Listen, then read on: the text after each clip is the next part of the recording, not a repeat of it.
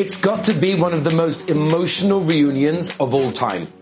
After Yosef HaTzadik reveals himself to the brothers, he finds Binyamin, and they fall on each other's necks, and they start crying. Why the tears?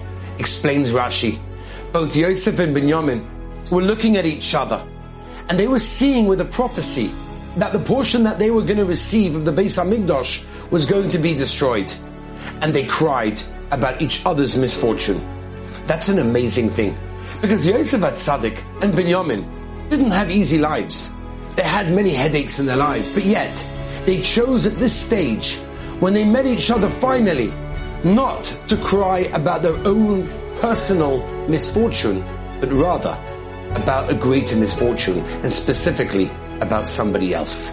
That's an amazing lesson in our lives. They chose to rise above their own pain and concentrate on somebody else's. They foresaw that the Beis HaMikdash that was going to be destroyed because of sinas chinam, baseless hatred, which comes from selfishness, and therefore they tried to counteract that by caring and thinking about somebody else. What an amazing thing. So many times in our lives, we have situations where we think about ourselves, our own pain, our own discomfort, but we have to stop for a moment, perhaps especially today, and think about Klal Yisrael as a whole. The mother of Yotam Chayim recently experienced a terrible tragedy. Her son, who was a hostage in Gaza, was by mistake killed by the IDF. And she sent a message to the IDF, to the army, expressing her thoughts.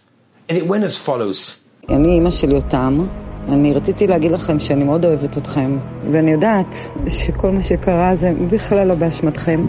כמה שזה כואב להגיד דבר כזה, ועצוב, זה היה הדבר הכי נכון כנראה באותו רגע. אף אחד מאיתנו לא שופט אתכם ולא כועס, וכולנו זקוקים לכם בריאים, ואל תהססו לרגע אחד.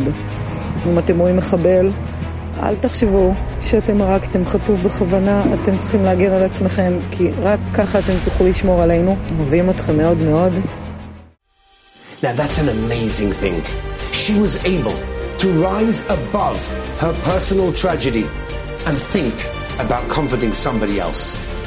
It's at this day, Asar B'Teves, a day that represents the Churban Beis HaMikdash.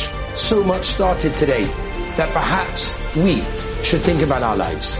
And how many times can we rise above the challenges that we have, above the problems that we have, and think about somebody else? Or even more, today, think about all of Klal Yisrael. And Be'ezus Hashem will be dancing together with the Binyan Bayis Shlishi, B'mheira v'yameinu amein. Have an amazing Shabbos. To listen to more by Rabbi Avi Wiesenfeld, visit